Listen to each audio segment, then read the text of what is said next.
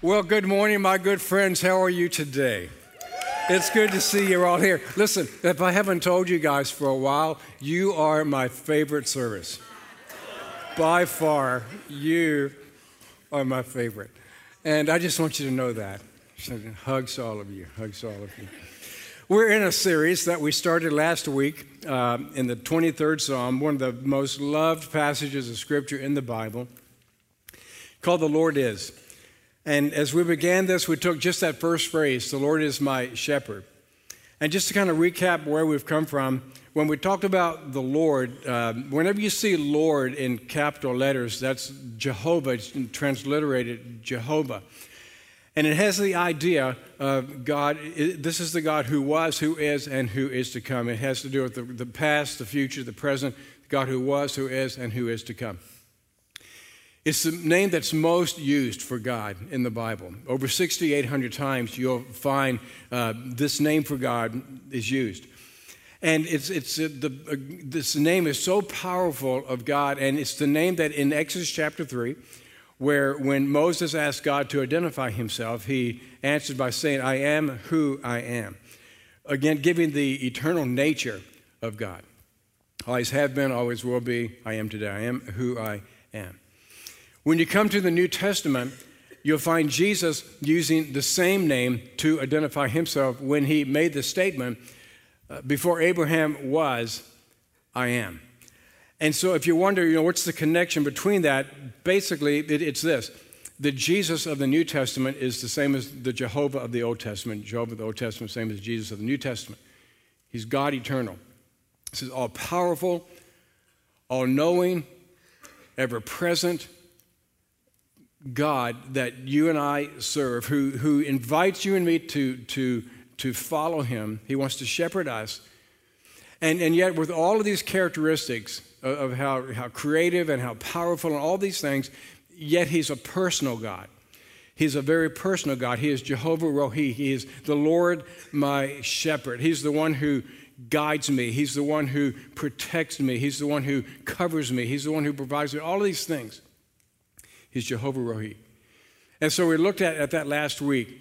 And as we continue in this series, and now in the second message in the series, we want to pick up again in verse 1, where David continues, the Lord is my shepherd, I shall not want. I shall not want. Everybody repeat after me, I shall not want. I shall not want. Now, sheep don't need much, okay? They just don't need much. Basically, what sheep need is water. They need food. They need to be made to rest because they're too stupid to rest on their own. And so they're made to lie down in green pastures. And they need protection because they're absolutely defenseless. They cannot take care of themselves. And so for a shepherd, it was a 24/7 job. Had to constantly be on the lookout for bad water, poisonous plants, a prowling animal that wanted a tasty lamb chop or something like that, had to constantly be watching out. And sheep have a nature of wanting to wander off. And so what a shepherd would do, if there was a sheep that just, you seem to want to wander all the time, the shepherd would put a bell around the sheep's neck so that when it wandered off, especially in the evening at night, he would hear it when it would wander off. And, I stop and I think again about sheep. I think, I don't know, how many times, should I have a bell around my neck? How many times should you maybe have a bell around your neck? Because you and I are prone to wander, aren't we? I mean, what's the song that we sing? Prone to wander, Lord, I feel it. What's that song? Anybody know? Prone to wander, Lord, I feel it. Hey, yeah, come thou fount of, is that it? Good for you. Good for you. And so we are. We're prone to wander. And sometimes I think it'd be good just to put a bell around my neck, God, so that when I wander off, you hear me and you see me, George, come on, get back over here. Get back over here. Now, sheep, like human beings, they oftentimes want more than they need. Do you notice that? They want more than they need. So they do. And again, you have to watch them like crazy because they'll eat more grapes than they should eat, and they'll get drunk on the grapes. They ever get drunk on grapes? They'll eat more alfalfa than they should eat, and so they'll bloat themselves to death. They'll wander off and get hit by a truck or something. And so they're always wandering, wanting more than what they've got. And I think, man, it is so much like human beings. It's so much like us. We have a tendency to want more than what we've got. And so we wander. And so David, in this beautiful psalm, he comes to this amazing conclusion where he says in verse 1, "The Lord is my shepherd, I shall not want. I shall not want." Can I just ask you a question? How many of you there's something that you want? Oh, come on. I know there's got to be more people. You are not that good, okay? Come on. How many, there's something I want more, okay? Now, there's a tension that rests there because God made us to want to, achieve and to prosper and to do well, but yet there's this thing of contentment that we've got to deal with. And so the Lord is my shepherd, I shall not want. I looked at different versions of this. I shall not lack. I'm never in need. I don't need a thing. But the one I like the best is this. I have everything I need. I have everything I need. The Lord is my shepherd. I have everything I need. And why is that? It's because He's Jehovah Jireh. He's the God who provides. He's Jehovah Jireh, the God who provides. He provides everything you and I need. Now, let's get one thing really clear from the start, that David is not saying, the Lord is my shepherd, I get everything I want. He's not saying that, is he? Although, if we had a preference, maybe that's the way we would write it. The Lord is my shepherd, I get everything I want. But that's not what he's saying. The Lord is my shepherd, I have everything that I need. The word want is pretty interesting. There's actually kind of a double meaning to this word. First off, there's the idea of no shortage. In other words, I lack nothing. The Lord is my shepherd. I don't have any shortage. I mean, I have everything that I need. There's no shortage. And then the word want also has the idea of no desire. There's no desire for anything more. So on the one hand, I've got everything I need, and on the other hand, I don't want anything else. I mean, wouldn't that be a great place to be? Wouldn't that be a great place to live life, to exist, to where you got to a place where I've got everything I need. And now that I think about it, I really don't want anything else. There are times I wish I could get there, to that place. It's a tough place to get to. This whole notion of being content. Shepherds would actually mark their sheep so that they could identify them. And they would do things like maybe clip their ear a little bit. Or maybe they'd take some dye and color their hair or something of that nature. They would do that so they could identify a sheep. Let me ask you a question. What would you say is one of the identifying characteristics or identifying marks of those of us, sheep, who follow Jesus?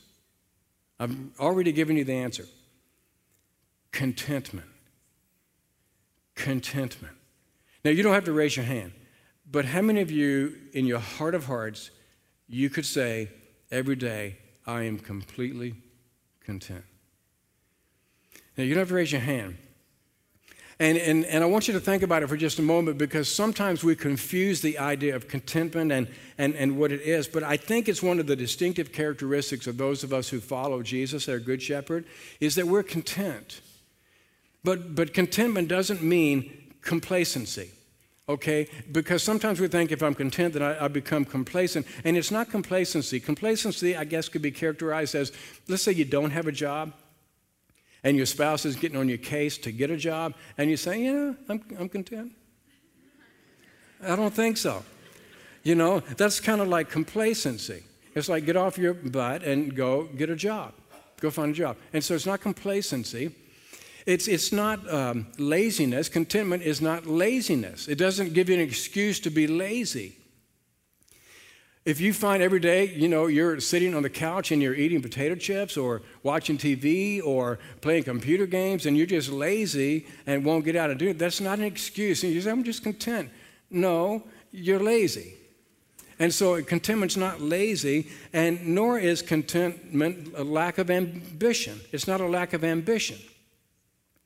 It's not wanting to improve yourself. Listen, if you're capable of A's and B's, but you're making C's and D's, then it's maybe because, I'm content with C's and D's. No, you lack initiative. And so it's not that. And so what is contentment then? What is contentment? It's an interesting word. Autarkia is the Greek word, and it basically means to be self-sufficient. It's in your notes, a perfect condition of life in which no aid or support is needed. This perfect condition where no aid or support is needed. That's kind of the Greek word for contentment. And Paul uses the word or a form of the word several times. For example, in 1 Timothy chapter 6, verse 6, and that's not in your life notes, but he makes this statement where he says, but godliness with contentment, it's great gain. And if you want to talk about contentment, then you're eventually going to have to end up in Philippians. And so I want us to go there. And in Philippians chapter 4, verse 11, he says, I've learned to be what? Content. I've learned to be content, whatever the circumstances. Whatever the circumstances. So obviously in this context, Paul is not saying, I've learned to be self-sufficient. I've learned to be dependent on me, and I don't need anyone else, don't need anything else. That's not what Paul is talking about. The perfect condition that Paul is speaking about is that he's learned to be God sufficient, or he's learned to be Jesus sufficient, or he's learned to be Christ sufficient. He's learned to be sufficient in him. In that, when you look at this, the first glance is you look at this and Paul says, I've learned to be content. No matter if I have a lot. Just don't gripe about it. And we think that contentment is getting to the place where you don't gripe or you don't complain about stuff, okay? Contentment's more than that. It's going beyond just not griping and just not complaining. Although, how many of you know somebody that would be a huge win for them if they could just learn not to gripe and complain? You know somebody? How many of you are sitting next to that person right now? And so it goes beyond that. The idea of contentment goes way beyond that, in that what Paul is talking about here is not passively accepting a situation and not griping and complaining, but he's talking about this perfect condition here it is. It's this inner condition of the heart, this inner condition of your heart where you are at peace. And there's this quietness, there's this calmness about you that is born out of a relationship with God, so that no matter what happens in your life, it's okay. It's okay. So it doesn't matter if you have a lot or if you have a little. It doesn't matter if you're healthy or if you're sick. It doesn't matter if you have a great job or if you have a job that sucks. It doesn't matter if you lost your job or everything's fine. It doesn't matter, because there's something deep inside of you where there's this sense of, I'm okay, and it's born out of a relationship with God, because you know that God is in absolute control of all things, including your life. That's what contentment is really all about. And so Paul is able to say then in verse 12, I know what it is to be in need. I know what it is to have plenty. I've learned the secret of being content in any and every situation, whether I'm well fed or whether I'm hungry, whether I'm living in plenty or whether I'm living in want. He says, I can do everything through him who gives me strength. And so what Paul is saying is that contentment is not based on the circumstances around us. It's not based, your contentment's not based on whether the weather's good or not, or whether you have a big house or not, or whether you have the right clothes or not, or whether you have the right job or not, or whether you're healthy or not. Contentment's not based on that. And so in your life notes, write this down. Contentment has nothing to do with circumstances around us. Has nothing to do with the circumstances around us. It has everything to do with who is living within us. That's where contentment comes from. Nothing to do with the circumstances, everything to do with who's living within us. Write this down. Contentment means I have everything I need because I have Jesus. I have everything I need because I have Jesus. That's exactly what David is saying in Psalm 23:1. It's exactly what Paul is saying in Philippians. The Lord is my shepherd. I have everything I need. I don't need anything else. I'm doing just fine. And if I happen to have a lot, that's great, and I'm thankful for it. If God removes it, that's okay, because I trust He's in ultimate charge and in control of my life. Wouldn't you love to be at that place? Wouldn't you love to be at that place? I would. But I have to admit to you, I'm not often there. I'm not always there. It's a journey for me.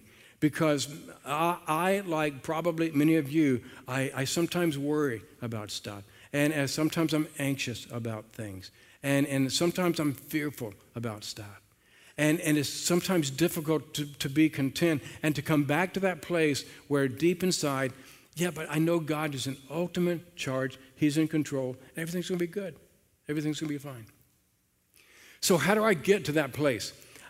Let me give you 6 things to think about. I'm talking, don't worry, I'm not going to spend a long time on all of these, or any of these, but let me give these to you to think about this week. And here's the first one. And listen, you and I have to begin where David began, okay? And here's the first one: accept Jesus as my Lord, okay? We're talking about contentment. If you're going to go through this life and you're going to get to a place where you are content in life, you've got to accept Jesus as your Lord. That's where David started. David said, the Lord is my shepherd. He didn't say the Lord is my shepherd along with, or he didn't say the Lord among other things is my shepherd, or, the Lord is sometimes my shepherd. No, he says the Lord is my shepherd. You won't experience contentment until you have that abiding presence of Jesus in your life. I told you last week, and I'll repeat it again, the Lord cannot be your shepherd until the shepherd is your Lord. The Lord cannot be your shepherd until the shepherd is your Lord. Sometimes people want it both ways. They want Jesus to be their shepherd and to provide stuff, but Jesus, you sit on the chair, and I'll run my life, okay? And I'll be in control of my life. I'll be in charge of my life.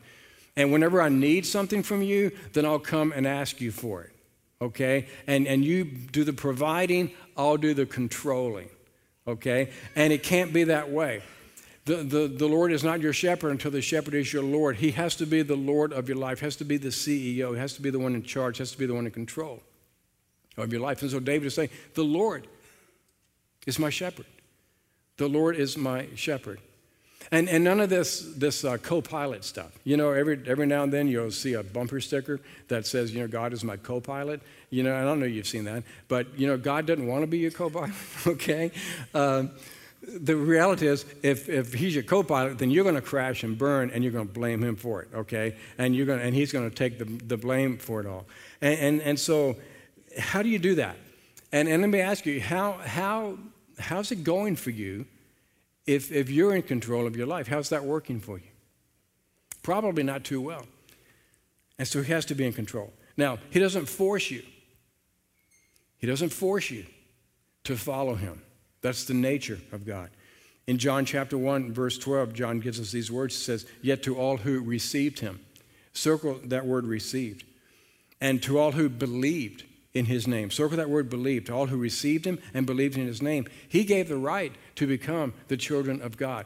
And so it begins by accepting Jesus as my Lord. Now, I know most of you here, you've made that decision, okay? And you're down the road on that, but there could be some people here who have not done that. And it could be you've made the decision that Jesus is your Lord, but you kind of wander away and you want to still take control of your life, and you have to come back and say, no, Lord, I hand it back to you. I get off the throne of my life and I put you back in charge and make you Lord. Here's number 2. Make the choice to rejoice. Make the choice to rejoice. Now, again, we're talking about how do you get to a place where you are living in contentment, where it doesn't matter whether you have a lot or a little, things are good, things are bad. You're able to make the choice to rejoice. Now, I think you would agree with me that for most of us, our natural inclination is not to rejoice over everything. to not rejoice when things are tough, to not rejoice when things are difficult. I mean, our natural inclination can be to whine or complain or to worry, to fear, or stuff like that. And would you not agree with me that it's possible, that is ever so possible to be always wanting something else that you don't have, and until you get it, you're not content. And so it's difficult to rejoice. Would you agree with me? And so therefore we wander off because we think if I can just get this, then I'll be happy and I can be joyful. If I just get this, then I can be happy and then I'll be joyful. I mean, I see it happen all the time. Somebody say, you know, when I can get a new boss, then I'll be happy. When I can get a new job, then I'll be happy. When I can get a new spouse, then I'll be happy. When I can find another church, then I'll be happy. And people do it all the time. And like if somebody needs to put a bell around their neck and say, get back over here because you're wandering. Because you think if you go to this pasture, it's going to be greener. Well, no, it's not. No, it's not. You're just probably wandering. And you're looking for something else to give you cause for joy. Now, so what Paul says in 1 Thessalonians, he says, be joyful always. How many of you are joyful always? You know, not too many. I mean, it's tough to be joyful always, yet this is a command that he gives, and he wouldn't give it unless we could keep it because it is a choice. It's our choice to do that. And then Paul in Philippians 4, he says this, rejoice in the Lord. What's that word? Always. To rejoice in the Lord always. And I'll say it again, rejoice. Let your gentleness be evident to all because the Lord is near. Now think about it for just a moment. Where was Paul when he wrote this? Okay? He's in a jail. He's in prison for doing the right thing. He's not in a 5-star, all-inclusive resort in Costa Rica. Okay? He's in prison for doing the right thing. And he says, you know, I can rejoice in all things. I can rejoice. Why is that? Well, the secret is found when he says, rejoice in the Lord. Rejoice in the Lord. In other words, that was his focal point, was the Lord. Not his circumstances around him, but his focus was on the Lord. And there's another secret in this verse too that helps us to understand how we can rejoice in all things. And it's found in the very last phrase in that verse. It says, the Lord is near. Circle that phrase, the Lord is near. What does that have to do with rejoicing in all circumstances? This is what it has to do with it. That's a statement of perspective. And what Paul was saying, I can rejoice whether I have a lot or whether I have little because it doesn't matter because the Lord is near. He's coming back anytime. And because he is, then all this other stuff is temporal and it really doesn't matter. I mean, how many times do we start worrying and get anxious and be fearful over things that you know are in the big picture of things? They're not that important. They're temporal things. And so Paul says those things don't matter because the Lord is near. And because I know Jesus is returning, then regardless of what happens in life, I'm able to rejoice because he's near.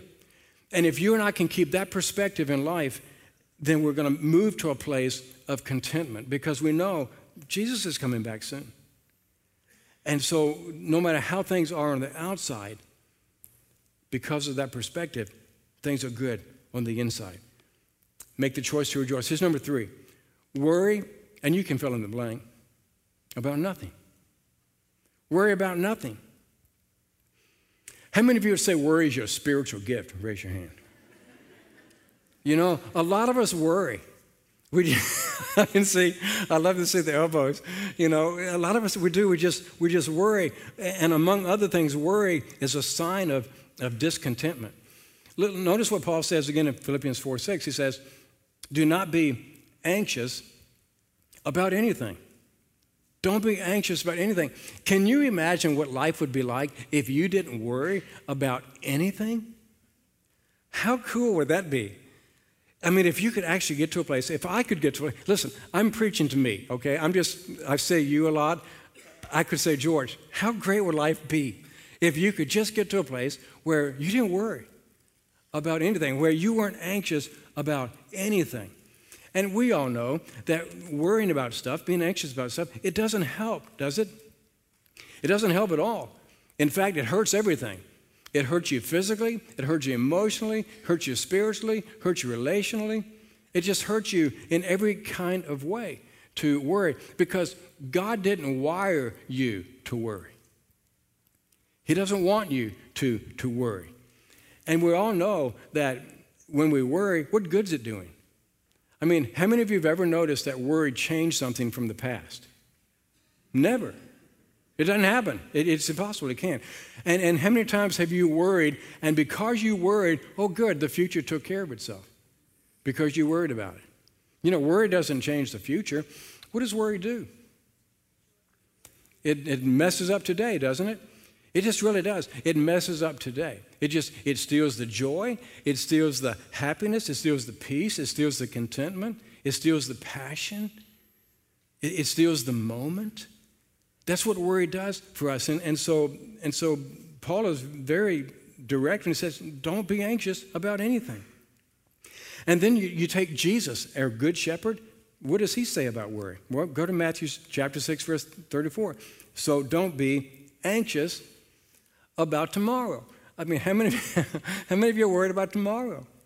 You know, or 5 years from now, and 10 years from now. Don't be anxious about tomorrow.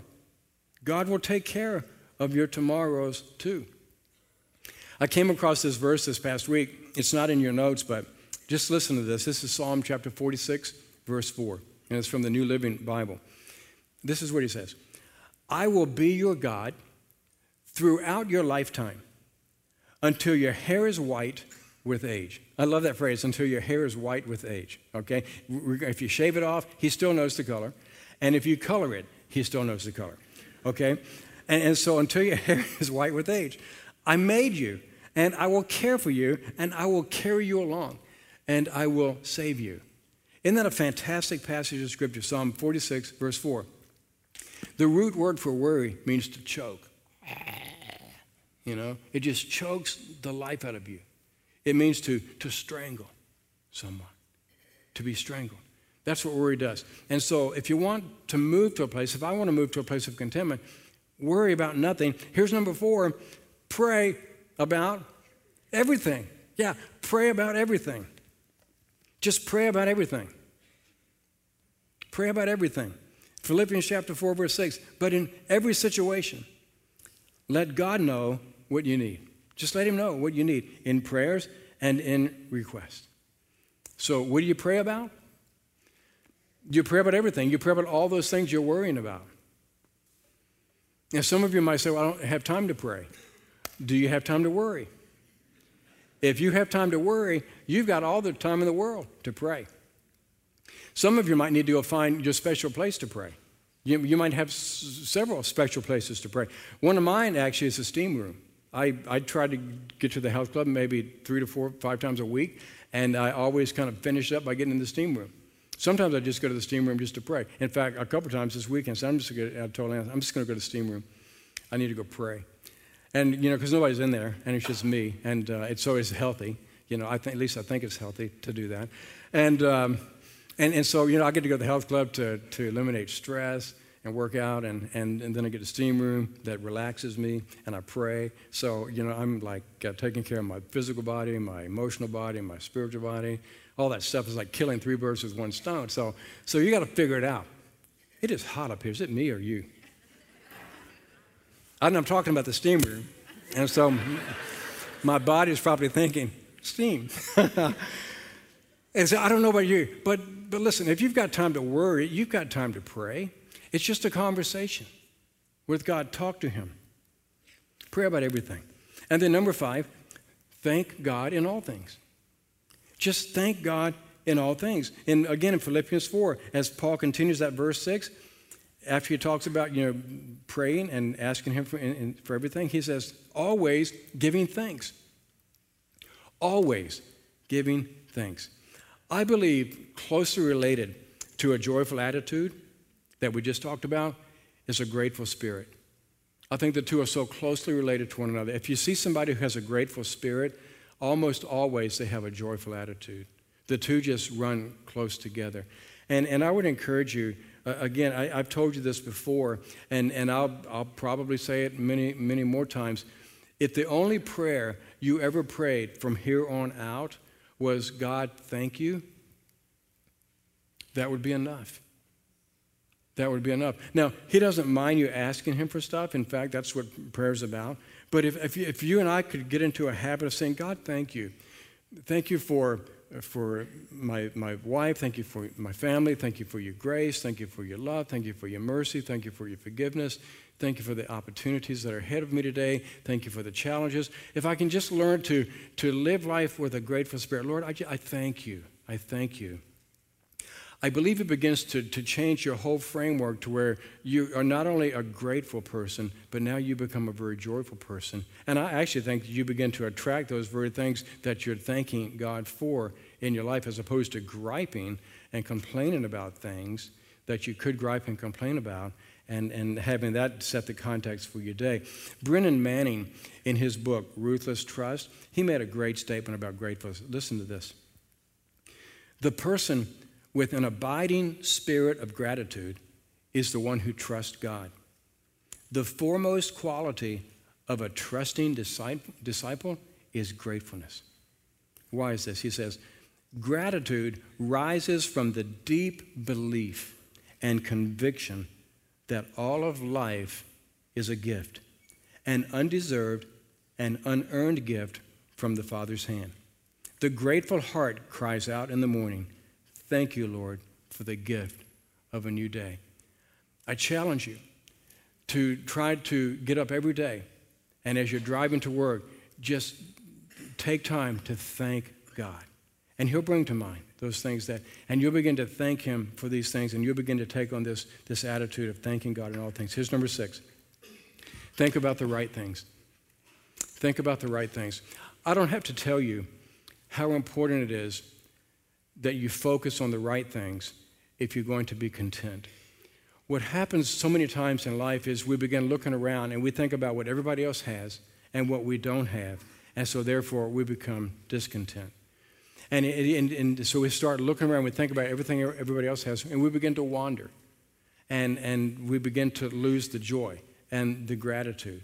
And so I encourage you to think about the right things. And so Paul, he sums this up beautifully. He says, summing it all up, my friends, I'd say you'll do best by filling your minds and meditating on the best and not the worst. Circle the word best. What are the best things in your life? And the beautiful, not the ugly. What are the beautiful things in your life? Because you could focus on the ugly, but you could focus on the beautiful things, and things to praise and not things to curse. There's lots of things you could probably cuss about and curse, but there's lots of things you can praise God for as well. And so I encourage you, think about the right things if you want to move to contentment. Isaiah gives us great advice. He says, you will keep in perfect peace all who trust in you, all whose thoughts are fixed on you. Perfect peace, all who trust you and all who keep their thoughts fixed on you. Think about this.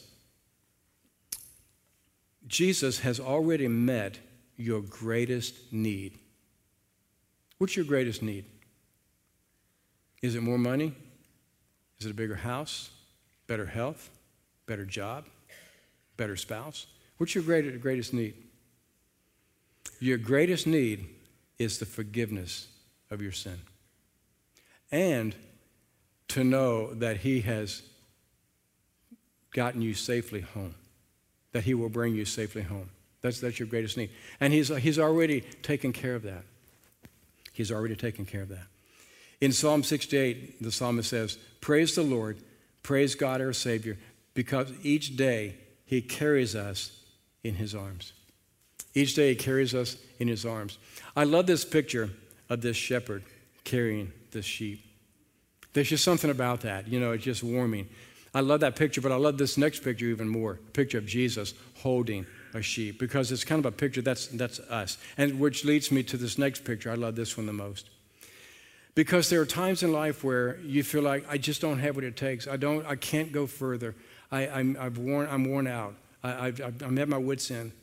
I don't know where to turn.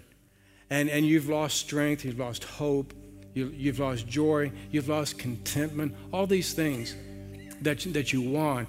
And Jesus, our good shepherd, he holds you up. He carries you. What's so interesting about shepherd and sheep is this. Whenever the shepherd would bring the sheep home for the evening and lead them into the pen, you know what the shepherd would do? The shepherd would stand at the gate of the pen, and he would personally look at each sheep to examine them to see if they had a cut or a wound or something like that. And then he would, if he found one that had a cut or a wound, he would take ointment and he would cover the wound with that ointment. And then the sheep would go in. A moment ago I said that Jesus has already taken care of your greatest need, and that's the forgiveness of your sin. You see, all of us are marred by sin. All of us are cut by sin. All of us are wounded by sin. We're a bunch of wounded people. And what Jesus has done for you, he has covered you. He has anointed you with his blood, and he's covered your sin. He's taken care of your greatest need, and he says, I will get you safely home. And so when you come to the final analysis of it all, the Lord is my shepherd. I have everything I need, and therein I can be content. I'm going to ask if you'd bow your head as we close out today. Some of you here have never surrendered your life to Jesus. The Lord is not your shepherd, but he can be, and he wants to be, but he's not going to force you to accept him. To all who received him, who believed in his name, he gave the right to become the children of God. If your desire today is to open your heart to Jesus and say, Jesus, would you be my shepherd? Would you be my guide? Would you be my Lord? Would you be my Savior? He'll say yes. He's calling you. And some of you here, you've made that decision, but maybe you've wandered a bit from God, and you need to come back. And you need to know that he greets you, he welcomes you. He even pursues you and puts you on his shoulders and brings you back. If your desire today is to come back or to come to the Lord for the first time, I'm going to ask if you would just pray this prayer with me and to repeat this after me. Father in heaven, today I am so thankful for Jesus. And Jesus, I know I need you to be my Savior, to forgive me of my sin, to guide me, to lead me, to protect me. I ask you to be my Savior and Lord, and I choose to follow you. I pray this in your name. Amen.